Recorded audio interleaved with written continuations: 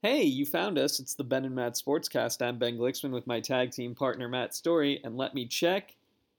Yep, we turned off the metronome. All right. There you go. Good job. Yes. So, the NBA playoffs are in full swing. We've seen a shocking Miami Heat run continue, now up 3-1 on the Celtics. Yeah. One win away from their first finals trip since 2014. I heard that last night. Like, that hasn't been that long. Yeah. Feels long, but a lot of franchises would gladly take that drought. You know, there are some 5-year-old kids who've never seen the Heat in a finals. I know. Yeah. I mean, hey, the team that's not too far down the street from me hasn't even been to the playoffs in 10 years. So, yeah, and not that I'm sad about that, but, yeah, 2014, not a long time since making the finals for the Heat, but certainly a very different team. I mean, you gotta give them that. Is they've rebuilt that team. LeBron left, and that wasn't a huge surprise, but certainly they went in on Chris Bosh, and that they would have had no way of knowing what would have happened with that. So, got to give Pat Riley and that front office a lot of credit for rebuilding on the fly when they paid Chris Bosh big money, and that lasted about a year and a half before he was basically done. Yeah, but they certainly got the Jimmy Butler that they were hoping for. They did. I think you and I talked about this last week or the week before, but this seems to be like it took Jimmy Butler a while to find his perfect sweet spot, and this seems to be it. Like he's an alpha. He thinks of himself in that way, and he needs the right supporting cast. Like, I don't think he's a LeBron or a Jordan where he's like, one of the elite players in the game, and no matter who's around him, they're going to, find ways to win. But he needs a supporting cast that realizes they're his supporting cast. And the T-Wolves wasn't it, and the Sixers wasn't completely it, and this seems to be just the right fit for him.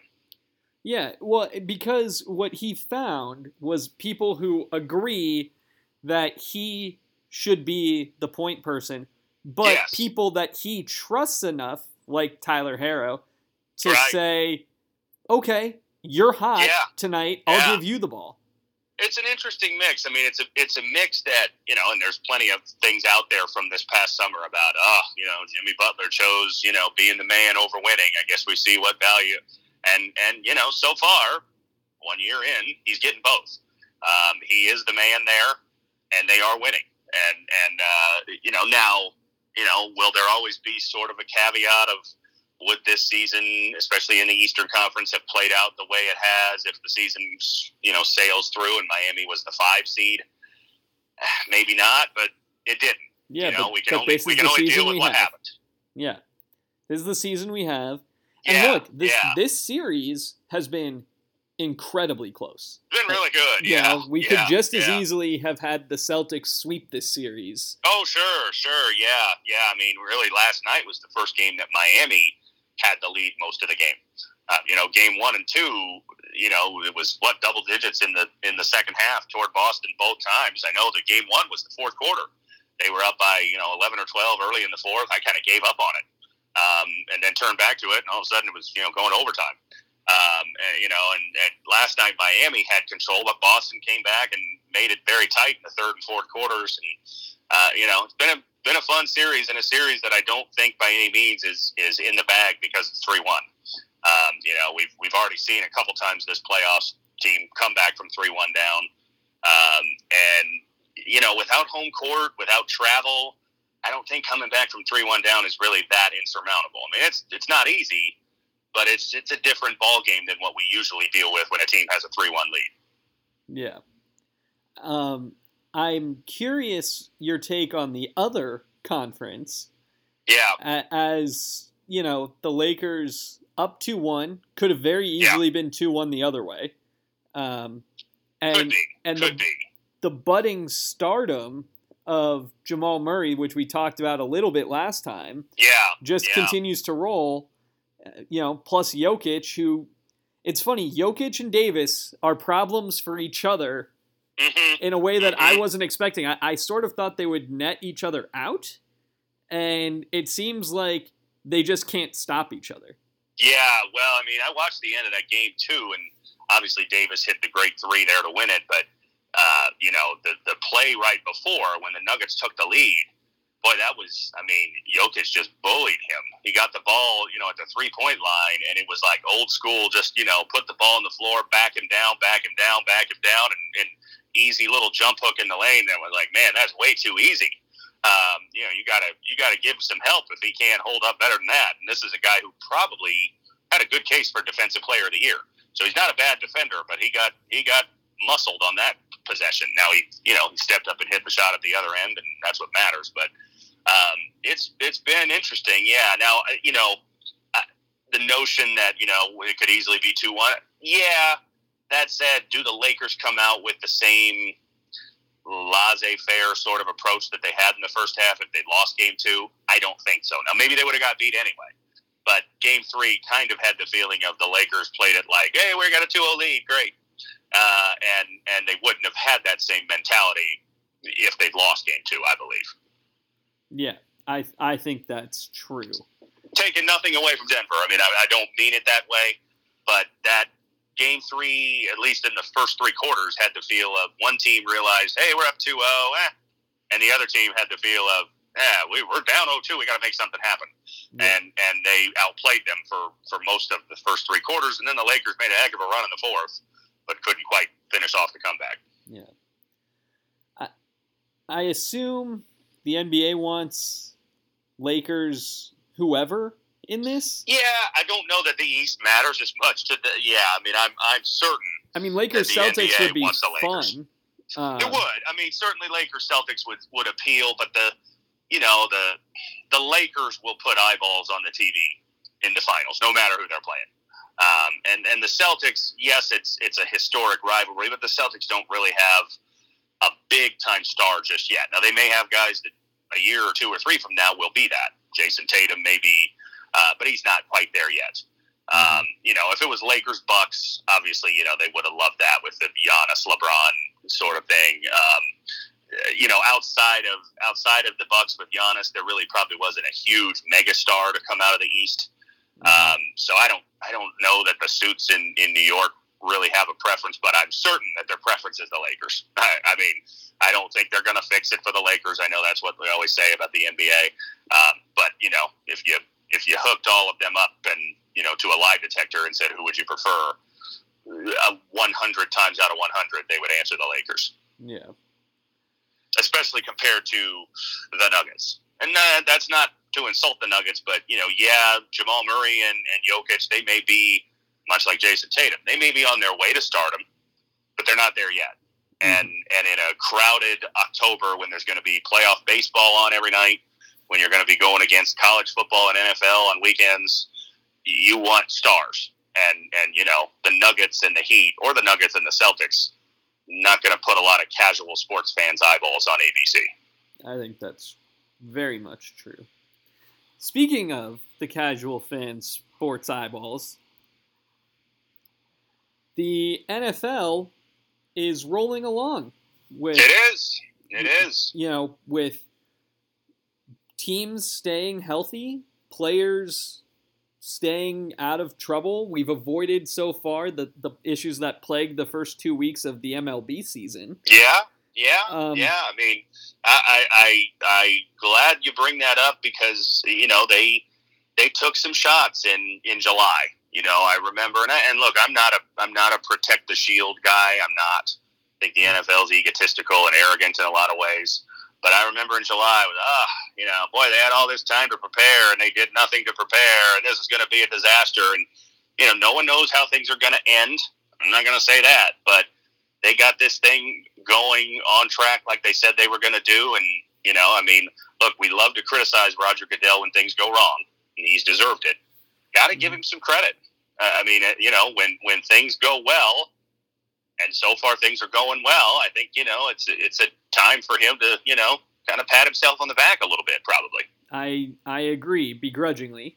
I'm not a big fan of his, and like I said, I think he's deserved that criticism in the past. But, they suffered the slings and arrows there in July, and they just kept pressing on, and things are going pretty well. I mean, 2 weeks in the can, and does anyone know for sure what the future holds? No, we don't. But yeah, they deserved it to get a little praise for this, I think. I want to address briefly, because it's something that I've thought about, the fines for the coaches and the teams for the mask issue. So my knee-jerk reaction was, you're testing these guys so they're negative. Right. They probably don't need to wear the mask. But I kind of had the same thought, yeah. But my broader sense from this is, look, you're trying to enforce a culture across the board, because in case somebody slips through, or in case there's a false negative, you want to make sure everyone's doing what they can. And so I get it. I get the idea. I mean, I don't think anybody had any idea the fines were going to be this big. I thought the dollar figure was high, but I guess, look, that's what you got to do to get people's attention. And for the majority of those coaches that got fined, they're some of the wealthiest coaches in the game. Now, Vic Fangio, not so much, but Gruden, Sean Payton, Shanahan, and who was the other one? Pete Carroll, right? These guys are making good money, and most of them deserve to make that money. They've either won Super Bowls or been to Super Bowls. I'm not criticizing them, but they can probably withstand that hit to the wallet. But it's certainly, it gets headlines if you find them $5,000. Whatever. But if you hit them with a big chunk of money and you find the team, I tend to agree. Like, I think we've kind of discussed some of the things that the NFL have put in place that feels like a little overkill. Like the whole, you can't exchange jerseys after the game on the field. Like you're out there, hitting guys for 3.5 hours, and then like some of that stuff just seems like overkill. But look, if you got the rule, I guess I'm supportive in general of the idea of, hey, if there's a rule and you don't follow the rule, let's punish that. Just in general, regardless of this or anything else, you're going to make a rule and guys don't follow the rule, then they should bear the consequence for it, I guess. And look, we have seen with the pass interference rule that if there is a rule and the rule is bad, that they'll change the rule next year. But you have to abide by the rule while it's in place. For this time around, yeah. I don't know. I kind of had the same thought as you in some ways. Like, well, these guys are all in a locker room together. I've seen some of the same stuff with college football. I watched the Week 1 Notre Dame game, and they go, like they used to. They go to the end of the field, sing the alma mater, but instead they're all standing 5 yards apart. And then they finish that, and they walk into a crowded locker room together. And I'm thinking, are we doing just kind of some window dressing here? Like they're around each other. They've been around each other on the sideline for 4 hours. They're going to be in the locker room together now. Some of this stuff seems like, theater. But I guess I see your point there in the sense of like, if you got a precaution in place, and this is the precaution they've settled on, and like I said, and like you said, that's the rule, follow the rule. And, here's the other thing that I would think. If you're John Gruden and you don't want to wear a mask to call plays, go up to the box. You can. There ain't nobody else around. Do it from the stands. Sit in the first row of the stands. Then you probably don't have to. Yeah. Like you're in a gigantic stadium that holds, 80,000 people and there's 0 people there. Plenty of room to move around if you don't want to do it. Yeah, I think that's my view as well. It's kind of like the theater of the absurd was when they threw out Rizzo in the Nats game under the guise of he wasn't wearing a mask when really it was he was heckling. Right. Yes. Yeah, no, there has been some of that in all the sports. It's been interesting to watch, like, okay, so hockey, they're sitting on their respective benches like always. But basketball, we've got these diagonal patterns and checkerboards and for the benches and nobody, sometimes you look at it and you think, well, how is this working but not working here?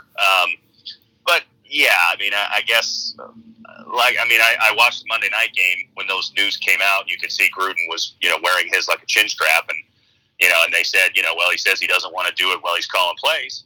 Well, then go up to the coach's box. I mean, there's tons of room up on that level that there normally wouldn't be. You could probably have a suite to yourself and call plays from there if you want. Yeah. Well, and if the mask is what's concerning, you can go Andy Reid. Right, true. Just wear the shield. Do the shield. Yeah, exactly. So, yeah, who knows? I mean, I laugh at in all walks of life. I see the people, and I'm not necessarily one of the people who, I don't want to, question other people's behavior, but the people who wear a mask, but then they wear it around their chin, like, you might as well not wear it. I mean, like, if you're going to do the mask thing, at least put it over your nose and mouth. Yeah. I'm frustrated about it. I mean, it's like, it's window dressing in so many ways. Like, hey, look at me with my mask. Like, okay. I mean, you might as well not have it. Well, and the other thing, the flip side to me about this sort of thing with the people who don't want to wear the mask, like, when you look at the bubble, as opposed to the NFL, when you can't leave and you're in that spot, hockey as well. Yeah. Okay, like if you want to say it's normal because you can see that everyone involved is negative and you've tested them, that's fine. The thing that makes football different is you leave, you go home, you fly places. Right, exactly. Yeah, no, I mean, I get it. I get the idea behind it, and I guess the biggest thing is what I said earlier is, like, if you're gonna have a rule and then you don't enforce the rule, well, it's not really a rule.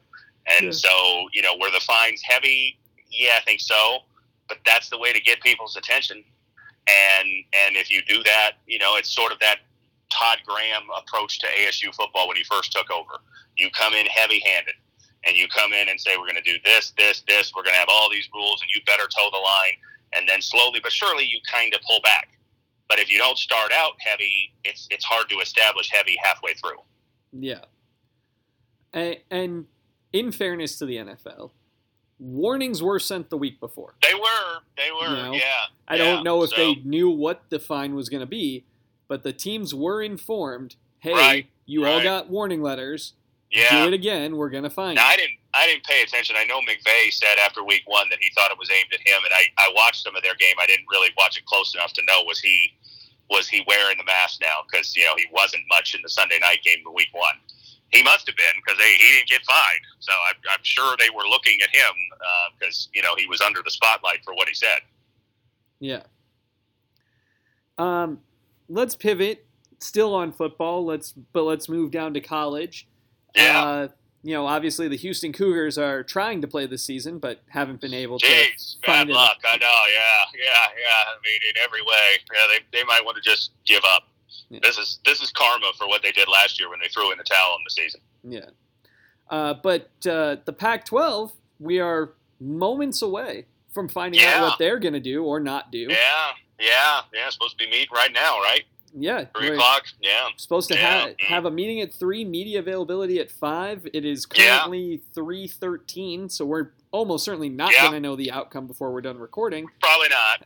That'll be a topic for next week, I suppose, whatever we're heading to with ASU. But we'll find out, and it's a big week for you and me, because I know you and I both respect and love the SEC when it comes to football, and the SEC is back this week. We get to see Nick Saban. We get to see Lane Kiffin, Coach O, Mike Leach. The defending champion LSU Tigers. I mean, the personalities are back. Like, the ACC and the Big 12 is a nice warm-up, but now we get to see Nick Saban scowling and getting angry when they're up by 50 points, or Coach O ending every interview with Go Tigers. So this is what it's all about. As I texted you this morning, it just means more when the SEC is involved.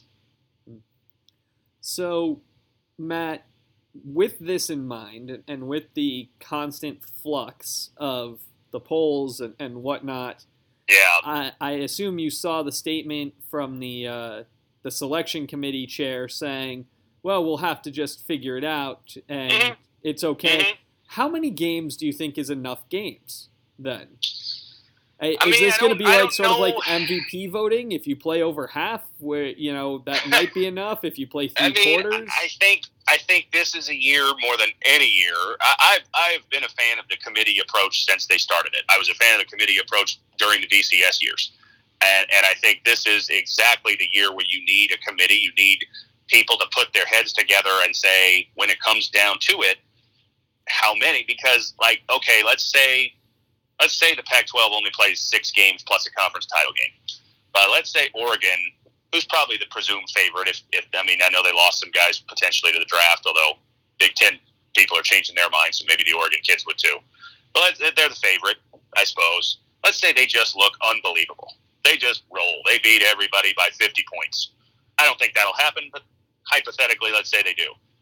I think that's enough. Now, if they go 7-0, but they barely beat Oregon State and they barely beat Washington State, and then maybe that's not enough. So I don't know that there's a minimum number. I think you just kind of need to see how the teams look in the games they play. That's not an answer, but it's the best answer I can give.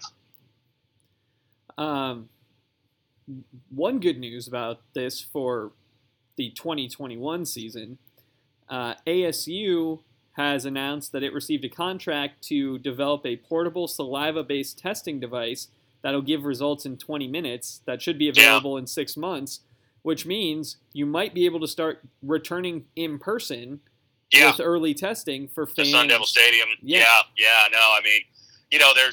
I've had mixed feelings about this all summer. As college football was debated, of thinking, there's a part of me that doesn't want ASU to have a season if I can't be there to see a game or 2 or 3 or 4.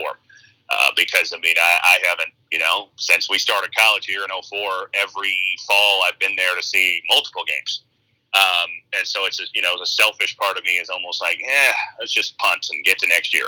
And then the other part of me, as an ASU fan who thinks could be pretty good, and just a college football fan in general, wants there to be a season in whatever form it comes. Not up to me, so it doesn't really matter. But,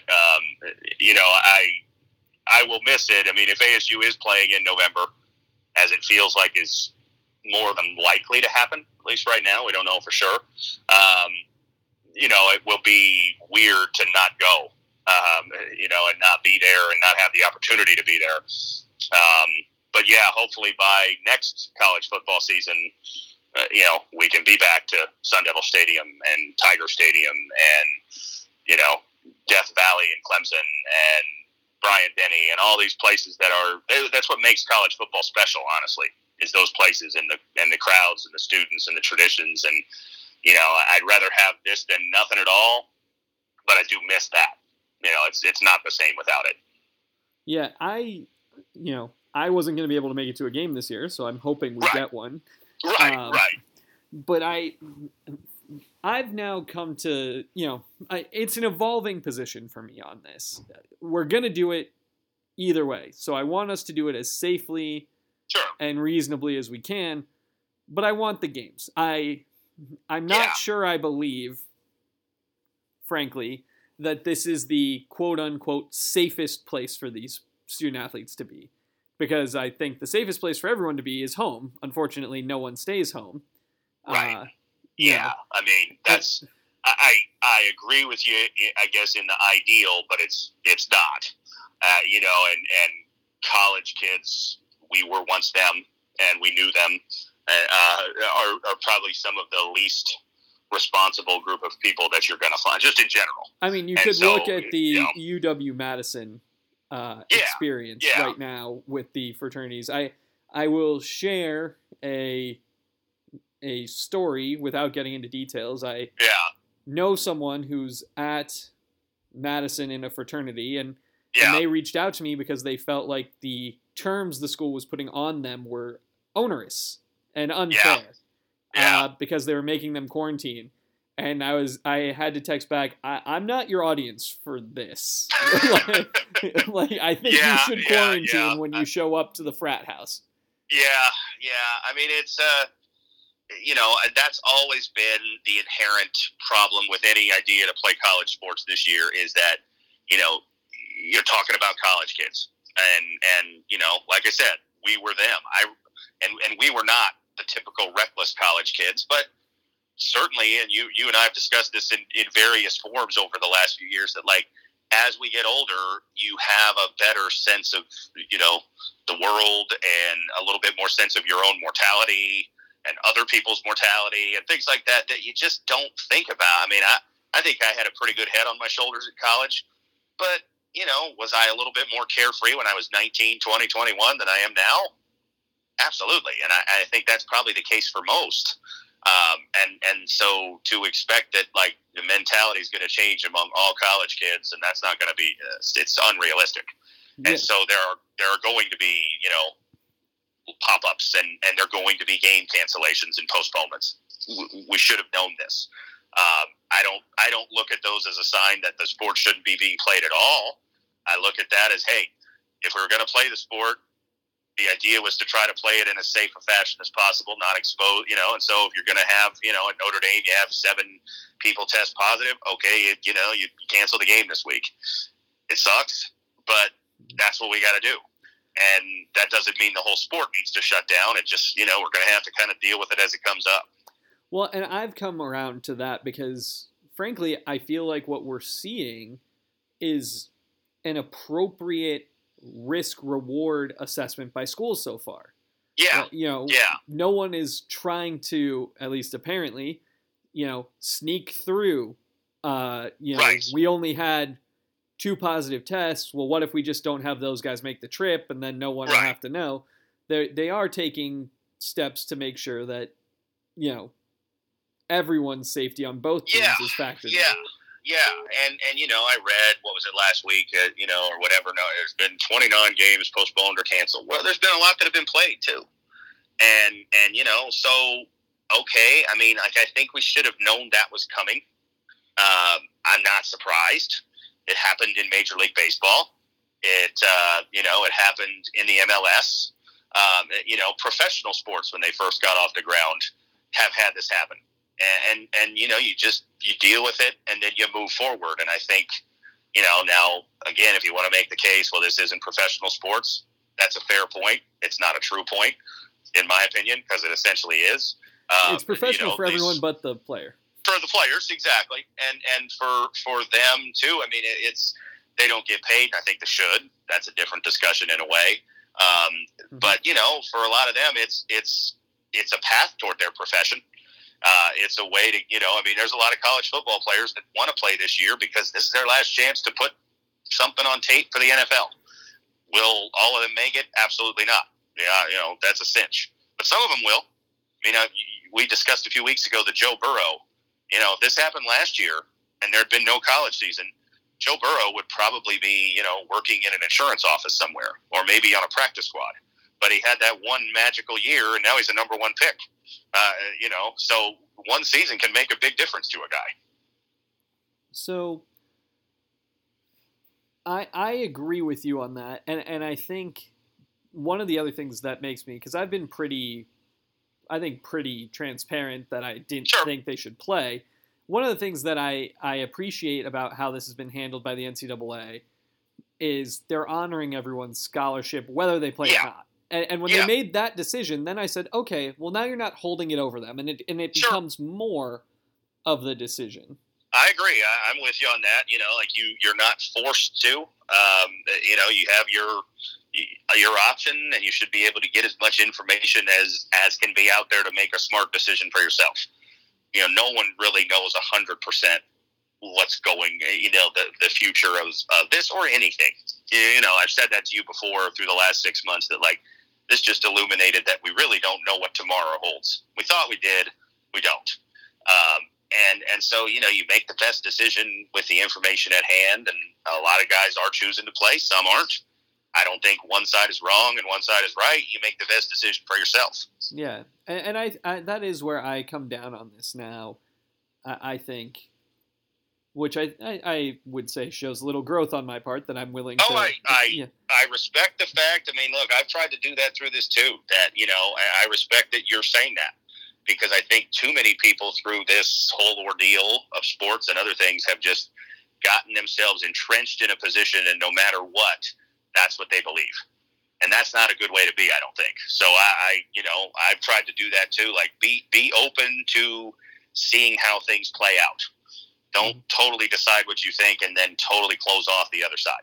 Yeah, because what I now see, and if something comes out, I could change my position again, but what I'm now seeing is a general consensus that it's the player's call. And look, it might, I'm sure that there's leveraged factors both ways. Nervous parents, nervous children, nervous spouses, siblings pushing you not to play. Coaches anxious to make sure their best players are playing. But you've given autonomy now to the player to say, look, if you pause, you can come back next year and have everything stay the same. Yeah, agreed. Yeah, I mean, I think that's wise. I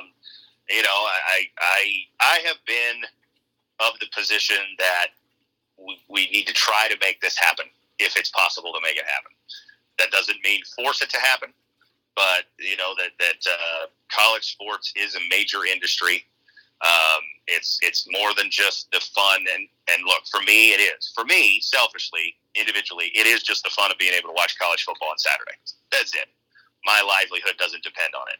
But I know a lot of people, I used to be one of those people in some ways, whose livelihood does depend on it. Well, it did when you were in pro sports. I mean, exactly. It did. Yeah, I mean, certainly pro, and I never worked full-time at ASU, but I made money from working at ASU. It helped me put a roof over my head, and there's a lot of people I know who are still there, and they're I only know the certain people at ASU, but that's every college. And so I've thought, like, look, the college sport, like any industry, no industry is built to just shut down for a year and come back just fine. Not going to happen. And so they shut down the spring. There's no NCAA tournament. There was no College World Series. There was none of that. And so that's a lot of revenue out of their pockets already.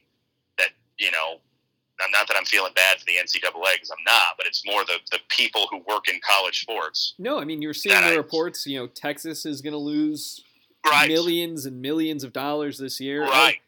Any school who has a football program that is important is going to lose money. I'm very curious. So it's important to get something out there rather than nothing. Yeah, go ahead. Well, I'm saying, for schools like Creighton, Marquette, the Big East, does what happened when you just lost the tournament? Because that's true. They don't have football. So they got their whole regular season, and they'll get a modified regular season next year. Right, but you lost your conference tournament, or parts of it, if not all of it. Almost all. And you lost your postseason. How much is that impacting those schools' athletic departments? That's a great point. Yeah, you're right. Yeah, I mean, for non-football schools, that basketball is their main revenue driver. Yeah, that's killer. It's got to be. And so, I mean, I know that, just to use one example of the place we went last year, Alabama is not going to make as much money off this football season as they made last year, because they're not going to have, 85,000, 90,000 people at every game and buying concessions and buying merchandise and paying for tickets. But if they can put some people in the stands, and if they can, get some money out of the TV deal that CBS gives them and ESPN gives them, that's better than nothing. And so I think that's why I've always been of the mindset that, like, this is too big to just shut down unless it absolutely has to shut down. And so I don't, I think, like, they made the right decision in March. We didn't know much in March. We know more now, and we have come a ways. For some people, not far enough. For some, that's not for me to say. But we have come a ways, and I think we got to press on. We got to try to live life in the best way that we can, and this is part of it. Now, before we drift on to ASU and the 2006 ASU season, I do want to talk about two topics that you raised via text before. That we didn't get into. The first one, and it's my fault because we talked about the NBA and we just blew past it. That's okay. It's a little more than just NBA talk, so that's okay. Has to do with, the issues, and it's been a heck of a, 2-week run for Maria Taylor in terms of bad things. She left Anthony Davis off her ballot. She immediately, once it was flagged and she became aware of it, went on Twitter, said it was inadvertent, said it was a mistake, and is just getting dragged hard by a lot of people. About it. Obviously, I know your favorites, Doug Gottlieb, got out. Well, and that's kind of why I wanted to bring it up a bit, because as you introed there, that I can't stand Doug Gottlieb. Cannot stand him. I think he's horrible. And yet, I gotta say, I thought his comment, the original comment, now I don't know if he said other things since because I don't watch him on TV, I don't listen to him on the radio. The original tweet, I thought was fairly innocuous. It was a legitimate question. Why does she have a vote? I don't know how many people vote. I'm not sure. But I think it's a legitimate question of should she have a vote if you forget Anthony Davis? And I think anybody should have that question asked of them. I mean, you have time to think about this stuff. It's not like you got to think of it in 5 seconds and produce a ballot. You have time to research it. Did she, we all make mistakes? Yeah, but it's kind of a legitimate question. And I hate siding with Doug Gottlieb about anything. But I think in this case, I kind of did. The view I have is, and it's something we've talked about.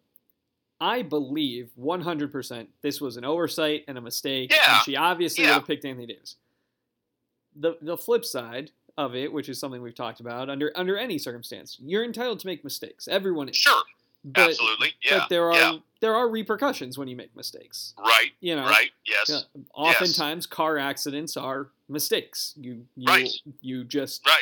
looked at your radio station and you drifted too far into the next lane. More often than not, they're not on purpose. Yeah, but you're right. That's my job. I deal with it on a 4 days a week basis of people upset that why did my rates go up? Well, because you got in this accident, you hurt somebody or something. That's why. So yeah, I'm with you on that. Those are mistakes, and you pay the consequences for said mistakes. Now that said, I'm not sure what the consequences are because here I suppose taking away her ballot, but I feel like one of the consequences for everyone with this is the ballots are public now, which I think is a great change. Sure, because everyone sees it. One of the frustrating things about the Major League Baseball Hall of Fame is the ballots are not mandatorily made public. The results are, and I was going to mention that. Yes, I was thinking of that too. Yeah. So whoever it was who decided not to vote for Jeter, for example, or Griffey. Yes. And look, I will say for things like the Hall of Fame, and we've talked about that at length. Sometimes you have a reason. You only have 10 spots. You believe someone else is going to get in, so there wasn't a doubt Jeter was getting in. So if you felt there were 10 other deserving people, you do that. But with this, it's a little different because it's this season who are the best people. Exactly. And I don't necessarily think she should have her ballot taken away. I mean, honestly, I believe now. Look, Gottlieb may have intended it to stir up a storm. I don't know.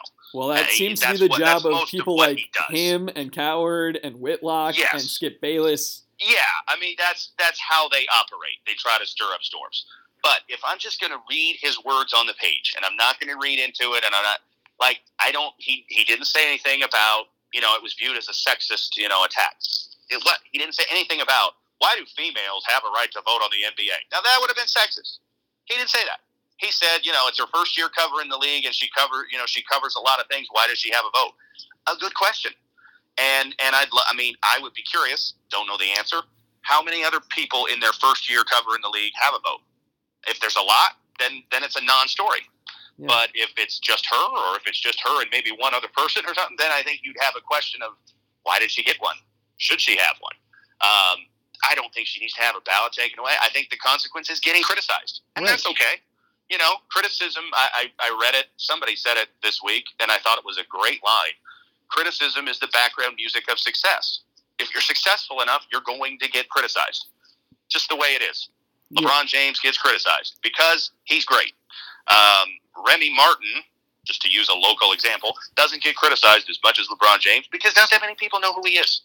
That's the way it goes. Maybe someday he will, but that's life. James Harden has reached a level where people love to criticize him. That means he's really good. If he was average, nobody would care. Well, and the other thing, which is something I haven't seen it about Maria Taylor's vote, but I've seen it before where they, you criticize these people and you say, well, how can you do this? How can you do that? And one of the arguments that people slip into is, hey, these guys have contract incentives based on their first team, second team, et cetera. And that's a good point too. Yeah. But that to me, and this is a point that Zach Lowe has made and other people, the writers didn't ask for that. The writers didn't ask to have the contract incentive tied to whether or not they vote for the person. That's a good point. I mean, look, we all do make mistakes. I completely agree with you on that, and I don't think that she deserves to be fired from ESPN or even have her ballot taken away in the future because of it. No, I don't think that. I think some healthy criticism is okay, because then hopefully next year when it's time to sit down and vote, she'll spend a little more time researching and make sure she doesn't forget somebody. That's the right action here. You can't go back and change that she forgot him this time. That's done. But she can hopefully not do that again. And so I think that's okay. And I think, the thing that's bothered me is, and I believe I've read it, that it's like, oh, it's an attack on women. No, it's not. I mean, we criticize, a dude a few years ago voted for Carmelo as the MVP instead of LeBron. I think Gary Washburn was his name. He's a Boston writer, from what I recall. He got criticized. Mm-hmm. He should. You mentioned the Jeter thing. We don't know who didn't vote for Jeter, but people wanted to find out. Yeah. And if we ever do find out, that guy will get criticized. Or people who didn't vote for Ken Griffey a few years ago, or whatever. Like that's fine. That's our prerogative, and I don't think it has anything to do with her being a female. I don't think we need to take it as a it's just wrong to criticize women in sports media. I don't think it's had anything to do with that myself. Well, and the other thing, if the NBA, like the first team, second team, it's all very exciting. Sure. The issue when you have stuff like this, to me, is there's not a great sense of order anyway. Who's a forward, who's a guard? True. True. I mean, Chris Middleton received 10 second team votes, 52 third team votes, but they were split between guard and forward. So he didn't get on any team. True. Yeah. He had more points than Simmons and Westbrook, but both of them. I think they probably should do away with that, the position, because that's the way the game has gone in some ways. And ultimately all of this is irrelevant. Anthony Davis made first team All-NBA. So it's not like, her vote cost him. So I realize that as we're having this conversation, the end result is he still made the first team, as he should have. He had a year that deserved it. I just think, I think it's okay to get a little public flogging. A little bit of boy, that was really stupid. How could you forget that guy? And again, hopefully, whenever it is, 10, 11, 12 months from now, when it's time to vote on the 21 NBA All-NBA team, if she's still got a vote at that time, she'll think, boy, don't want that to happen again. Should probably pull up my employer's website, look at some stats, and make sure I'm not forgetting someone obvious here. That's all. If that happens, I think it worked. The other topic I had, speaking of public flogging, was our old friend, the commish, Larry Scott. Yes. It's not been a banner week for old Larry. It's not. No. Like I texted you, and I like the line, so I'm going to say it again. He's probably missing the days when people love to rip Kevin Warren, which was not that long ago, but in today's sports times, it feels like a long time ago. So stories came out. These stories both came out since we last recorded. First story, obviously Larry Scott broke the news that the Pac-12 had signed a contract for rapid testing. Apparently, he had hired a team, the PR team he regularly hires, and he was advised or chose to act upon his own, to not disclose that to the schools ahead of time out of fear of it being leaked, because he wanted to break the news. Therefore, schools were caught off guard at the expectation that they'd be ready to return to play. Right. That story then got washed way to the side. Yeah. When another story broke between John Wilner and Canzano. Who's obviously got like Google alerts set up for anything negative about Larry Scott, because he jumps into action. He does not mess around. we've learned that Larry Scott, the month before firing people and furloughing people due to budget constraints, took a multi-million-dollar bonus for himself. Yeah, it's bad. It's just really bad. And one of the things I saw, a point that was made that was true, was if the idea of moving the bonuses early was because you were furloughing people, and you wanted to make sure they got their bonus before they had to leave, 100% on board. But you don't have to take yours. If you're saying money's tight, you don't need to take 2.4 million. Really bad. It's and could you have taken less? Well, and he still owes an interest-free loan, a 6-figure interest-free loan to the conference. Yeah. It's the optics. That's a word people love to throw around. The optics are bad, but the actual action is bad too. It's just bad. It's so indefensible. Cold. It's so cold. Yeah. It's really it's a very, I can't even imagine. People have a unique way of spinning things, nowadays maybe more than ever, to their advantage. But boy, I can't imagine how you could defend that. How could you stand up and say, this is why this was right? How? I'm sure he could hire somebody who could come up with a way, because that's what people do. But it's just bad, he just can't seem to stay out of his own way. To put it gently, there are nastier ways to say that, but I'll put it in the PC fashion. There is an update. They have now confirmed that the Pac-12 CEO group will be doing a 5 o'clock conference. Okay. That 5 o'clock conference will feature Larry Scott, Ray Anderson. Ray, they love trotting him out there, don't they? They do. And then the president of the University of Oregon, who's the chair of the CEO group, and the team physician for Oregon State, who, to my knowledge, did not puncture anyone's lungs like the Chargers team physician. Boy, talk about bad. Yeah. Another mistake on the job, I suppose, like we were talking about with Maria Taylor. That one might be a reason to get rid of somebody. I hate to say it. I feel bad saying that about someone. He may have a track record of 99.9% success, but boy, that's bad. That's a bad mistake to make. Yeah, it does not look good.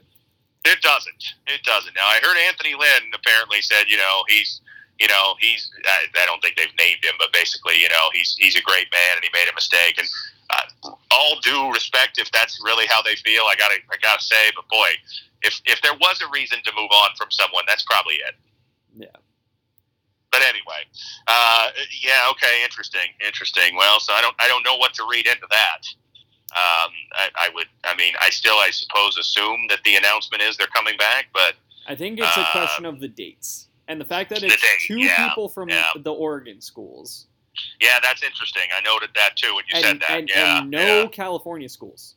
No, gonna be interesting. I keep reading the idea that they could do a staggered start where some schools start on Halloween and the rest start on November 7th, which, allows them. If they do that, you could play. To do your divisions, all you'd have to play is 5 games. And you could play one cross-division opponent too. That seems to be the idea, is to play 6 plus a championship game. Well, and what I've heard one proposal was to do 6. And then you just play whoever's across from you. So the top plays top, the second plays the second. Makes sense. I kind of like that from the Big Ten. I do. I'm not necessarily on board that it needs to happen every year, like some people are suggesting. No, but it gets you one more game. It does, and so I like it for this year. Like I'm good with it. When teams are already playing 12, which I think is I'd be an advocate of playing 10. That's to me, or 11, the old number. I think that'd be perfect because then you could expand the playoff potentially and not have teams playing 16 or 17 college games, which I don't think we need. I don't know that we need to do that on a full season, but this year, why not? I think it's kind of fun. Give us 7 Big Ten games in December. That sounds fun. So with that, let's turn our attention back 14 years to season 2006. One of the best. Not really. Not really. Dirk Koetter's 6th year at the helm. The overall stat line, the team finished 7-6. They beat Arizona and lost the Aloha Stadium Hawaii Bowl. Hawaii Bowl, yep. To Hawaii. Hosting Hawaii, yes. And the mighty Colt Brennan. So, Matt, this year marked a typical ASU year to me. Kinda, yeah. 7 wins. Started ranked. Yeah. Beat our non-conference schedule, including a then non-conference Colorado at Folsom Field. Yeah. Now, as I recall, and I'm looking it up, the Colorado win was rather underwhelming at 21-3. Now, 3 points allowed for a Dirk Cutter team is nothing to sneeze at. Yeah, but this was also a horrendous Colorado team, from what I recall. 3 points allowed speaks more to Colorado than to us, because when you look at the next 2 weeks, 49 points allowed and 48 points allowed. 48, yeah. I mean, this was not a good defensive ASU team. To me, from what I recall, Colorado went through a period there in the 2000s and even into the 2010s where they were god-awful every year. And I think this was kind of at the beginning of that. We played them again, I believe, in 2007 at home, the return game, and we pounded them then, too. They were not a good program.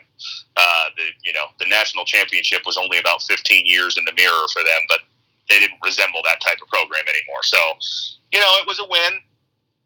From what the Nevada win, I recall, was more impressive. Like, that was, Nevada was a solid program, always was, with Chris Ault. They were always a team that was like, they could cause you trouble. And we crushed them. We beat them really good. Mm-hmm. So it felt like, good. Now, we shouldn't discuss this season without at least mentioning, and we did it on a previous podcast, or What Ifs, that this was the season that, of course, started with the Sam Keller, Rudy Carpenter debacle. Yeah, so which kind of set the tone for the entire season. To revisit that, the Sun Devils were led by Sam Keller at the start of the 2005 season. He got hurt. Rudy Carpenter took over, played well, set records extremely well for efficiency.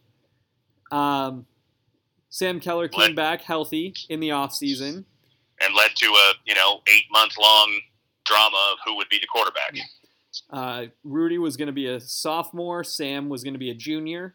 Right. And on the eve of the season, at near the end of fall camp, Dirk announced that Sam Keller was going to be the starter. Rudy Carpenter famously didn't say he was going to transfer, just said he wasn't going to play and play somewhere else. He wasn't going to play anymore here. Yeah, pretty much. I believe the story, which I can't confirm, but the story I've heard is that there was a meeting of the team's senior leadership, most vocally Terry Richardson, saying to Coach Cutter that Sam Keller was not in a position to be the quarterback. The team did not trust him to be there, and that Rudy Carpenter was who the players wanted to be the quarterback. Right. So Dirk Cutter promptly reversed himself after publicly declaring Sam Keller the starter, publicly declared that Rudy was the starter. Sam Keller, of course, immediately transferred, winding up at Nebraska. And Rudy led the team to a 3-0 start, and things were going good. And then we played 3 ranked teams in a row, and lost, and hung with a great USC team again. We did, and we'll talk that USC game because there's a story I remember from that one. But remembering the whole Rudy Sam thing, as I think about it, I said it set the tone for that season. It kind of set the tone for the rest of Rudy's career here. Rudy had a nice freshman year, and everybody felt pretty good about things. And even though he was the guy who ultimately got picked, I think that basically set the tone for Rudy that he wasn't loved enough here, and he wasn't that well loved, but he started to really feel that. And he just, he started the next 3 years, but I don't think he was ever really admired. Even the 2007 season, which we'll talk, next time around, which was a pretty good year, I don't think there was a lot of warm feelings for Rudy from the ASU fan base. No, I think that there's still a jury still out sort of thing because he was sandwiched between, if you take out Keller's 8 games, right, he was sandwiched between 2 beloved ASU quarterbacks with Taylor Kelly and Andrew Walter. I mean, I'm setting aside the Danny season and the everybody plays quarterback. Steven Street and exactly. Yeah. I mean, it just never felt like Rudy got the love he felt he deserved. Whether he deserved it or not is another question. I'm not sure. But I think it's definitely fair to say that Rudy thought he deserved more love from ASU fans than he ever got. And even in the one really successful year that he had in his 3 as the full-time starter, didn't get it. And it's just sort of, I wonder if that's maybe ASU fans in some ways always wondering what could have been with Sam Keller. Because as we discussed, Sam was a, charismatic guy, and had star appeal. And Rudy just never really did. Like, he was fine, but Rudy wasn't really he's not a people person. Went to him. No. And Sam was. And I think there was always that feel of like, what could have been with Sam Keller. But we got off to that 3-0 start, and then reality hit. I remember the Cal game was a day game on the road. We got beat solidly, and that was a pretty good Cal team. Cal was in their run there with Tedford during that era. It was 42-14 at the half. Was it? Okay, yeah. I remember we got beat very solidly, and then the Oregon game was an embarrassment. We scored 1 touchdown, and that was on a punt return by the same Terry Richardson, I believe, near the end of the game. Besides that, we were absolutely destroyed. Yeah, it was 24-3 at the half in that game. Yeah. It was a kick return, not even a punt return. I'm looking at it right now. Yeah. We scored in the third. It was 31-13, and then just in case we were starting to feel a little frisky, they put up 17 more in the fourth quarter. Yeah. With Brady Leaf getting off the bench to throw a touchdown pass, I see late in the game. That was an afternoon. Back in the day when ABC put on afternoon Pac-10 games, and it was a hot day, early October, I remember, and the thought was, boy, that game is the one that still sticks out in my mind whenever it's like, well, the heat's going to be on our side, because that was the one where like, well, Oregon's better, but boy, they're going to struggle in the heat. ASU's built for this, and we weren't. They came in and just ran roughshod over us. Yes, and then so whenever it's like the heat helps, like it does if you're the better team or maybe even an equal team. We were not, and it didn't help. Yeah, I'm looking at the game recap. We were 1 of 13 on third down conversions, and we allowed 584 yards of offense. Jeez, terrible. Yeah. Very Dirk Cutter-esque. Oh, my God. Look at Rudy's numbers in that game. 6 of 19 for 33 yards? Yeah, 33 yards 33 yards? How does that happen?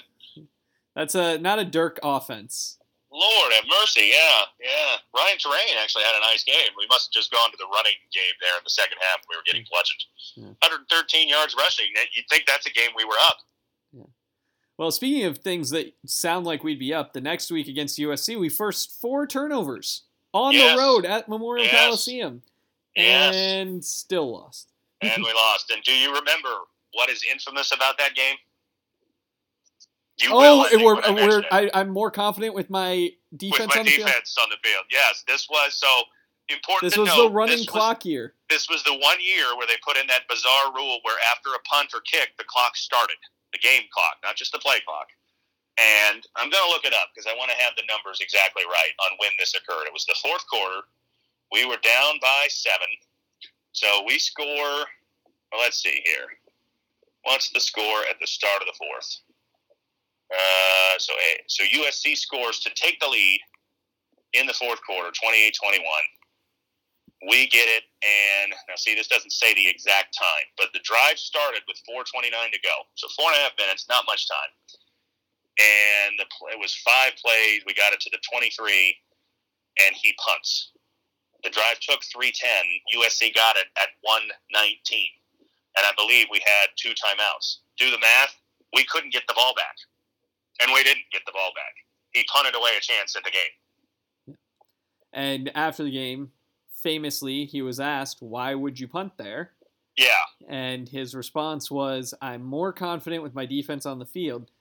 In a situation where they could simply kneel it out, and right. the defense Which admittedly, the defense played well that game. Yeah. You know, had there been 5 minutes left. Right, yes. Now, he also, I'm looking here, this might have been another one, too.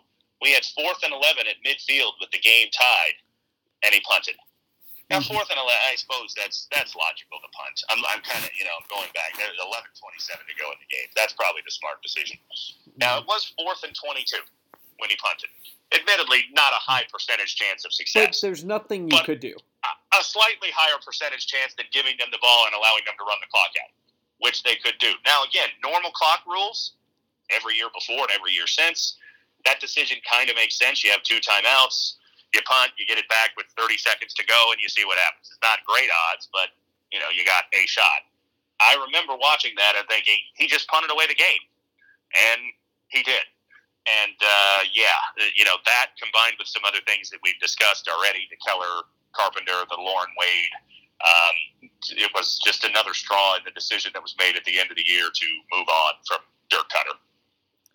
So they next get Stanford at home. It's homecoming, which gives you a sense of Stanford was still not good. Yeah, this was a really bad Stanford team. And we beat them in the way we should. 38-3, convincing win. I remember that one. Yeah. Rudy, 14 of 15 for 160 and a touchdown. Keegan Herring with a pair of touchdowns. Yeah. Solid. I mean, it was the game it should have been. They were really bad. I mean, looking at their roster, and Toby Gerhardt was on the team, although he was not a feature player, doesn't appear. Their leading receiver that game. There's a trivia question for you. Richard Sherman was Stanford's leading receiver in that game. You may know him as an NFL corner. Yeah, probably headed to the Hall of Fame as a corner, and that gives you an idea of how bad Stanford was. He was playing receiver for them. That was a beatdown, and then the next week, a dramatic overtime win on the road at Washington. Yeah, solid. We were the Huskies' homecoming game. Yes, and we spoiled it with Brent Miller. I remember caught the touchdown in overtime to win the game after they had kicked the field goal. The good times did not last. By the way, as a completely unrelated aside, as we're talking, I have on mute the AEW wrestling from last night. And during a pre-recorded promo, Joey Janela is wearing a Moobies hat. There you go. Very nice. I'm not sure who would have noticed that, but I did. And, very nice. And I liked respect it. Yes. Back to the 2006 season.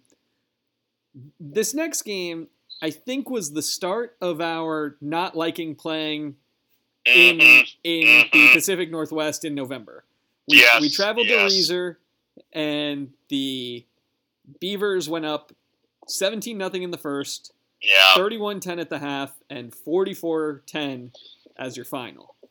To give you an idea of the time, I don't think this game was on TV, from what I recall. I think you and I followed it, just through watching the internet, because this was also before smartphones and, all that. I remember, going to the student union, you and I, and, we were like, maybe we went up there to eat or something like that, and we checked a computer that had the score, and it was like, 30-10 or whatever, and it was like, oh my God, because this was not a great Oregon State team either. Wasn't like, I don't think we expected to get beat at all, and certainly not get beat in this fashion. Yeah. It was a beatdown. Yeah, it was, as you said, 17-0 after one quarter, 31-10 at the half. It was a bludgeoning. It was your classic Corvallis weather, too, from what I recall. Yeah. Cold and rainy, just a terrible game. We're talking about your Matt Moore, Evenson Bernard. Yeah. They had some players, but it wasn't a great. They were 6-3. So coming into the game, we were both 5-3. It wasn't a game that we thought we'd be outclassed, and we were very much outclassed. Yeah, neither of us were ranked at the time, and it, in theory, on talent, we should be better than Oregon State, and they beat. It was not even close. Yeah. It was another ugly chapter in the Dirk Cutter years, and the last ugly chapters were upon us, and that was one of the last ones. We come home, Washington State beat down, bad Washington State team. Another bad Washington State team. Yeah. It's a good thing we played bad programs this year. We would not have won 7 games. I mean, we got Colorado, Stanford, and Washington State that year, all really bad teams that punched up our win total. Yeah. Then we take on, Washington State, Stanford were all conference. That's true. wins. Washington was bad too. Yeah, and we played them on the road, but they were bad too. Yeah. So we used a soft schedule to make a bowl game that year. That is for sure. So then, like you said, we go home, we play Washington State, win. We stay home to play UCLA. Yeah. Fox Sports Net game. And do you remember how many touchdowns we scored in that UCLA game? I believe none. It was a grand total of 0, yes. None 4 field goals by Jesse Ainsworth. It was, and again, not a good UCLA team. They came in 5-5. Not that UCLA's had a lot of good teams really in the last, couple decades, but this was not a great team, and it was ugly. I remember being in the student section with you as a fire cutter chant went up at the end of the game. Yeah. We then traveled to Tucson and highlight of the year, probably. Yeah. It was, got out quick. as you and I know it, the Ryan Terrain game. Yeah, got out quick in that game. Yes, we did. Yes, 3 first-quarter touchdowns. Rudy was on fire. 3 touchdown passes, I believe, in the first 3 drives. And then we hung on with Ryan Terrain just icing the game. One of those games you look at the scoring and Ryan Terrain's name doesn't show up once, and that doesn't tell you anything about how that game went. He sealed that game for us with just churning out first downs in the second half. He finished 24 carries for 139 yards. Yeah, just a fantastic game. And Keegan Herring added 43. Nance had a touchdown to pretty much seal the game. I mean, it was not your typical Dirk Cutter offense, but it was what worked for that team that year. I mean, that was not a great passing offense that year. And by the end of the year, it took them 12 games to figure out. They figured out, let's be a running ball control team. Yeah, and we did that, and we won.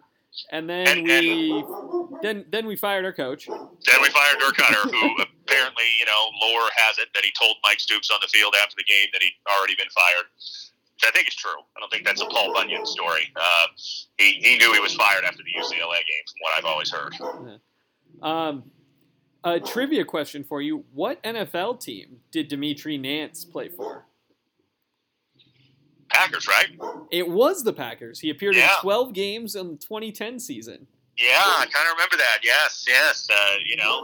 He was a good player for us. Kind of a forgotten name when we talk about our running backs, but had a very solid career here. Yeah. Ryan Terrain was the one who should have had a better NFL career. And I mean, God, he got hurt the next year, too. That was killer when we talk 07. Yeah. Even though that team finished well, if Ryan Terrain stays healthy all year, that team might have won the Pac-12 or Pac-10 at the time. Was that the killer. Liz Frank injury? I know Archie's barking. It's not the metronome. It's Archie this time. But he's upset about Ryan Terrain's career getting cut short. And yes, it was the Liz Frank. Yes. It was the Liz Frank, and then Mark Brand became infatuated with Liz Frank injuries and started diagnosing everybody with them after Ryan Terrain got one. I remember that very well. Yeah. But,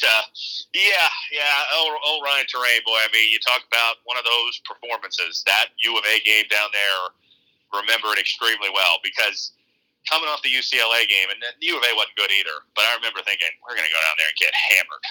I mean, we're done for. Cutter's done for. The U of A is going to beat us, and to win that game and to ice it the way we did in the second half with a completely uncharacteristic running game was awesome. And then we go to Hawaii for, I guess, like a divorce whatever the honeymoon equivalent of a divorce is. It was basically a winter vacation for everybody. Yeah. And we played like it. We were up 10-3 at halftime, and then we decided to not play defense anymore. Yes, when the August All-American Brandon Smith caught a touchdown pass, gave us the lead in the second quarter, and got his EA Sports It's in the Game moment on the ESPN broadcast. And then, we're up 10-3, and in the third, we gave up 21 points. And that was it. Yep. Their passing offense caught fire, and that was pretty much it. Although, we did get, back within 3? 27-24 as I'm looking at it. Yeah, we made it. Scored a couple touchdowns in the fourth. Yeah. But we scored a couple. Then they scored a couple more. Colt Brennan with 5 TD passes in the second half alone. Not good. Yeah. In that game, Brennan broke Ty Detmer's WAC passing record for yards in the season. Yes. Yeah, that was a game that didn't mean much. Cutter had been fired. We'd already hired Dennis Erickson. And next week we get to start the Dennis Erickson talk. Yay! And the first year was awesome. So it'll be fun the next time we talk about this. But after that, it goes downhill. Yeah, Dennis Erickson, who is currently, his last coaching job was with the Salt Lake Stallions. Of the AAF, right? Yeah. Yes, there you go. He was the head coach of the now defunct AAF Salt Lake Stallions. There you go. Yeah, well, we'll get into the Dennis Erickson hire and all of that good stuff. But yeah, 06 overall, mediocre year. It could have been worse.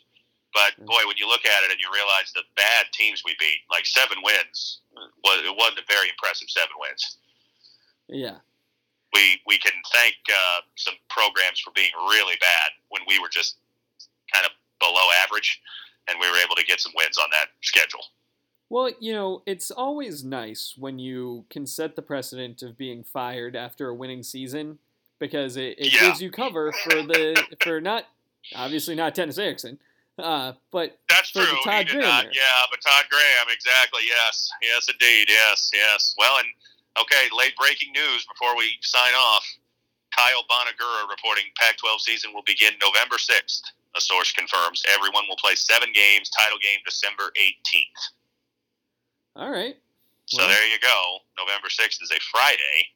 So I guess maybe opening with one Friday game and everybody else playing Saturday, I would assume. Something like that. I guess that's something. So we'll see. So we'll keep these season retrospectives going for the next 4 to 6 weeks, and then we'll have to dive into a season preview once we get our schedule. Yeah. The last piece of news, which is ASU related, officially, Josh Christopher, McDonald's All-American. Saw that. Yes. That's good. Good for him. Yes. And apparently on that subject, there's also going to be confirmed basketball will start Thanksgiving weekend at the Pac-12 as well. So it sounds like we're on track to actually see this kid play for ASU, which was always our fear that we wouldn't. Yeah. So I'm very excited. Yes. There's going to be some ASU sports just yet in 2020, it sounds like. For a while, it appeared we weren't going to see it, but it sounds like this year is maybe going to at least end with some Sun Devil action. Well, we'll be back to talk about all of that. Maybe we'll even know the schedule by the time we talk again. Hopefully, yes. So, good note on the 06 season. Tie up that bow, and next week we got a better season to talk about, and maybe even a better 2020 season to talk about. Who knows? Until next time, he's Matt. I'm Ben. It's the Ben and Matt Sportscast.